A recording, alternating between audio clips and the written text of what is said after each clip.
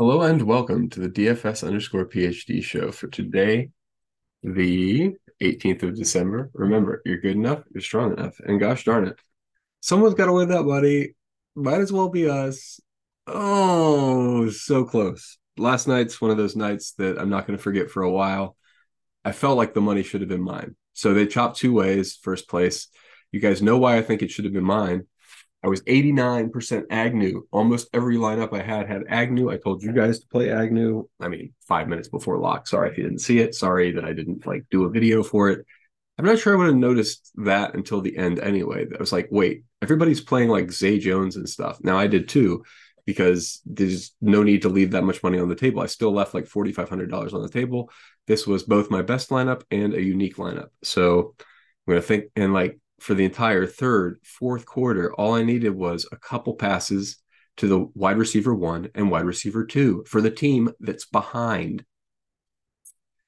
Of course, they caught them. Of course, when they throw the long bomb, guy doesn't come up injured, right? Anyway, so it was very frustrating after Likely had the great start, Agnew bomb, and then the guys who are out there all the time can't catch a pass killed me.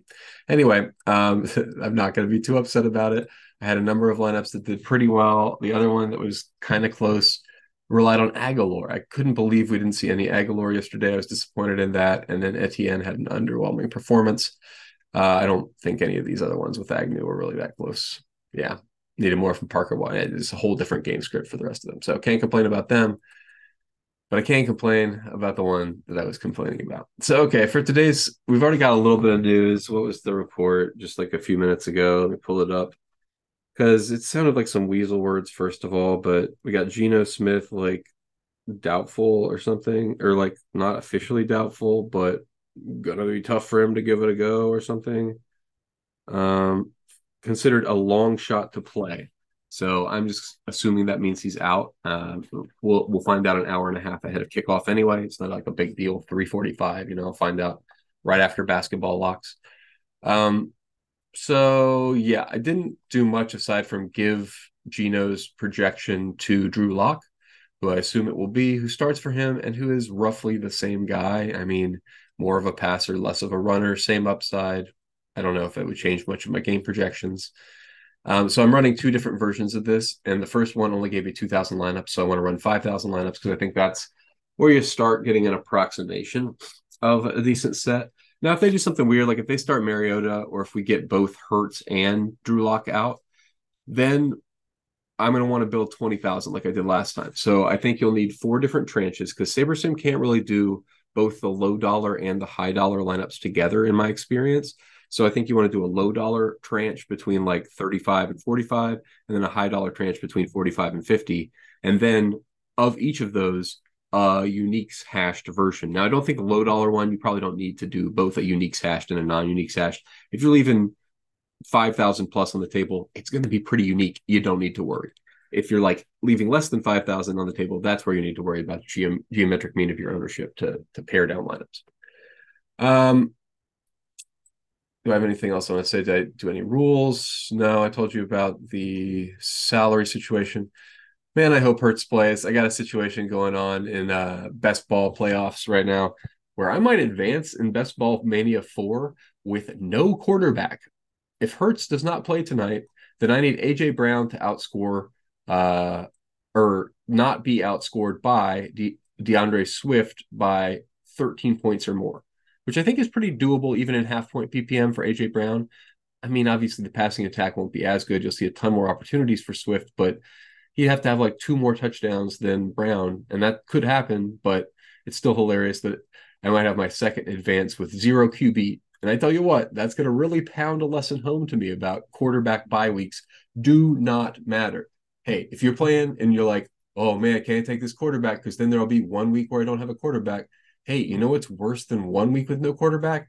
More than 1 week with no quarterback. You know what I mean? Don't take a random other guy or no wide receivers.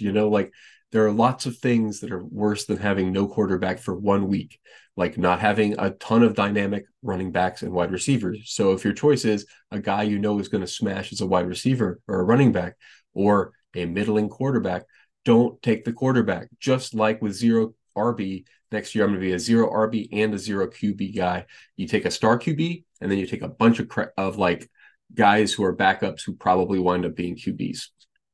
Okay, so now that I've ranted about best ball, that's like, who knows? It's like, what is it, season 6 of best ball at all? So nobody knows the strategy yet. That's why it's fun. I might win $100,000 in the eliminator just because like nobody knows how to play the eliminator yet. And I don't know that I do, but I benefit from nobody else knowing.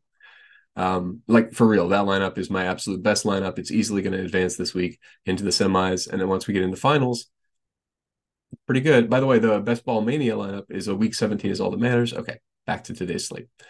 I got pretty excited. I looked at that a little bit earlier today. Yeah, it looks like I agree with this. The quarterback's captain, that'd be your optimals. The obviously heavily duped optimals. So AJ Brown, Tyler Lockett. If I had left in, I think I don't know why I unclicked DK Metcalf. That was an error. I'll rerun this with DK Metcalf in later. Probably Kenneth Walker should be in the mix. It's just that I don't really see the game script for him. He's kind of their running down back. And so like it's possible they get out to an early lead with backup quarterback. I mean, if it's backup quarterback against backup quarterback, yeah, we definitely click Kenneth Walker. But he's just not going to be I don't think the game script where he's optimal comes up that much in the situation where Geno is out and Hurts is in. Okay, so yep, looks like we're getting to almost 100% quarterbacks right. 120 plus what was the captain percent? 65, so 185. So all but 3 out of 20 lineups have both quarterbacks in your optimal. That's how you should do it. Like if you want to build the winning lineup, and you don't care about dupes. Now, the easiest way to get away from dupes is to not play Drew Lock, right? I mean, now I did put in an ownership. I thought I put in an ownership of 10 for him. I'm just make it 25. Need to make sure that the machine knows that everybody's going to know he's the starting quarterback. It's not going to be a surprise. Okay. Yeah, we got a mega value as well down here at the bottom. The tight ends for Seattle are priced like they are not going to play, but they are definitely the tight ends. And I mean, like, it's partially because Fant is so bad, but I mean, it's not really just that. Let's look up Seahawks snap counts just to make sure that this is the situation. But I've watched all the games, so I don't have to really worry that much about whether or not this is the situation. Tight ends. Pant, Parkinson, Disley, they're all out there. They're all out there a lot. Like, look at the number here. Like, this doesn't even make any sense. The math ain't mathing, as the kids like to say. But like 56 plus 46, that's 112 plus 40. They're running out 50, more than 50% of their possessions are 2 tight end sets. So yes, Parkinson and Disley have not to date caught that many passes, but they are out there a lot. So could they fall into the end zone? Yeah, they can fall into the end zone. Like, I don't know, a 10th chance for each of them. So especially, I mean, like if it's a Drew Lock, what's he going to do? You're going to throw an amazing, back shoulder pass to the corner of the end zone to DK Metcalf or Tyler Lockett? Or are we going to get that like, ooh, it's a fake goal line, which the other team could easily stop because they're expecting it. But then we get like 3 tight ends rolling out, and it's kind of hard for the linebackers to cover them still. Now, this does assume that they're at the goal line at any point in the game. But I kind of think that happens. It's not going to be that wet of a game or windy. These aren't like the best defenses in the world.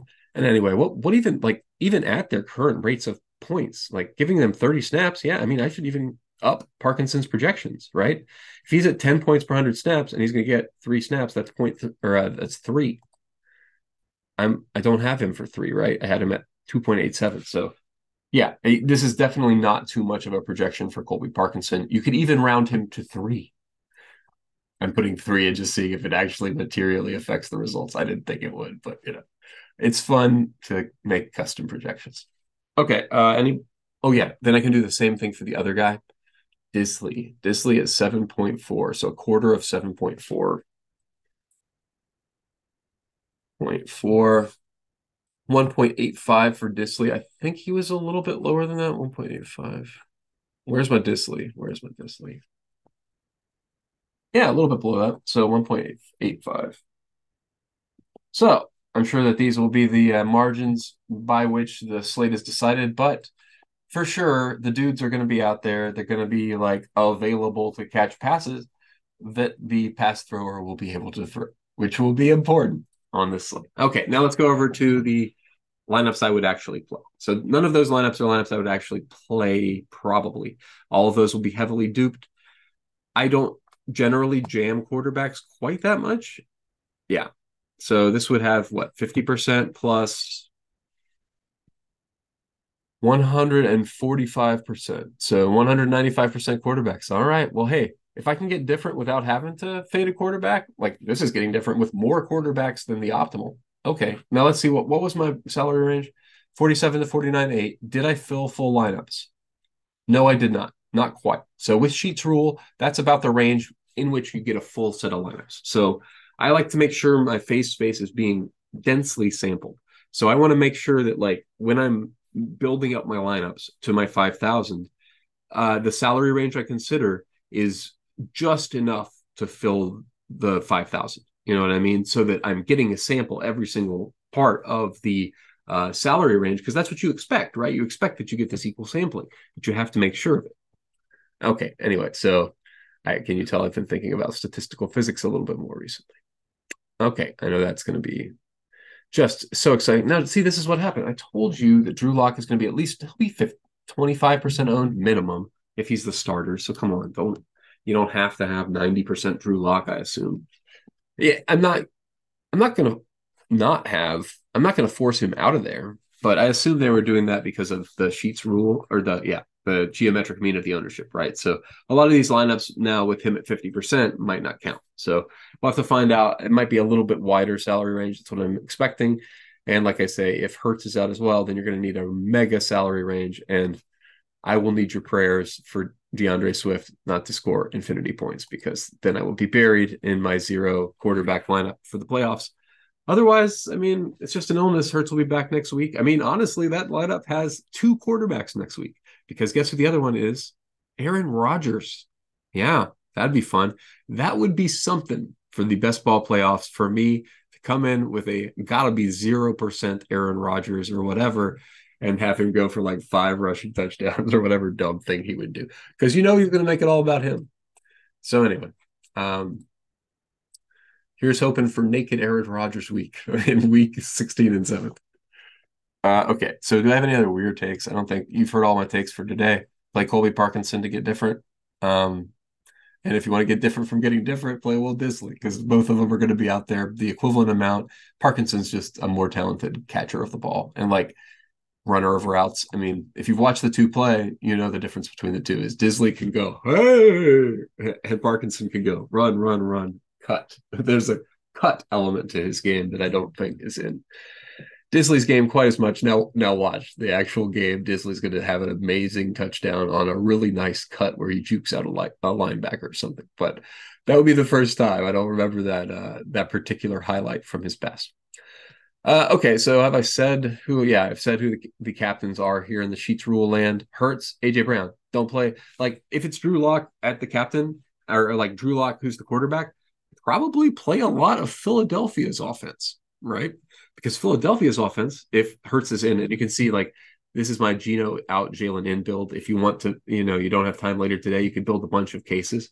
But anyway, I do have time later today. I'm just building this one to remind myself what it's about. But my point is, if you got one good offense and one bad offense, don't pretend like you got two equally good sets of choices. It's going to be a beatdown. It's not going to be 24-21. I'll tell you that much. I assume the line is on the move towards Philadelphia, and I will make the line be on the move because with Drew Lock, they will not be scoring as many points. And I do not expect it to be as close. I expect it to be a blowout. Huh. But I still wind up with fewer points for all of Philadelphia's guys. That's weird. Except for the running backs, maybe? Yeah, except for the running backs. Okay. Yep. Makes sense. Wider game total, they'd be running the ball more, ground and pound is more cases out of the total. Just not what I wanted. Okay. Let's see what we got for flex exposures. Oh, I hate how much SaberSim likes DeAndre Swift tonight. Stop it. Don't give him any points. Don't give him 13.39 points. Although, actually, wait, what are we projecting for? Let's go top to bottom. AJ Brown, 17.7. All right. So as long as AJ Brown can hit half of his projection, it'll be a no sweat advance. Please just have Hurts be in, and then I don't have to care about anything. And I don't have a zero QB week. I'm sputtering here. I don't really have anything to say besides you should play. It looks like there's plenty of sheets rule lineups here. So I probably am mostly going to play those. If you're the reason I build them both is to get a sense of what the field's going to do, because 50% of the field doesn't care about Sheets' rule. And so that's why I built the other lineups, is to make sure like amongst those, these still look good. But yeah, today there's just so much value that I don't have any problem with this set of lineups. I would play more. That's kind of the thing I'm thinking about yesterday too, right? Like the reason I didn't play more lineups is I'm driving home from the beach and making lineups on my phone in the car. Like, oh, that shouldn't ever be the constraining factor. I had an angle. My angle was Agnew. Should I have just like, I should have pulled up SaberSim right quick, mass produced 5 lineups, 10 more lineups, popped them out. Maybe one of them is the winner. Having them all be hand builds, maybe that caught me in some sort of a mental correlation corner or whatever. Regardless, we're chilling out. We're letting that $300,000 go. Hey, could have been a million. They do Showdown Billionaires. So it would have been kind of bad luck to win that $300,000, which I don't feel obviously like that's bad luck. Congratulations again to the winners. Let's wrap it up like that. Congrats again to Standish and Whoop for your win yesterday. Remember, everyone, you're good enough, you're strong enough, and gosh darn it, someone's got to win that money. Some days it's them, but some days might as well be us.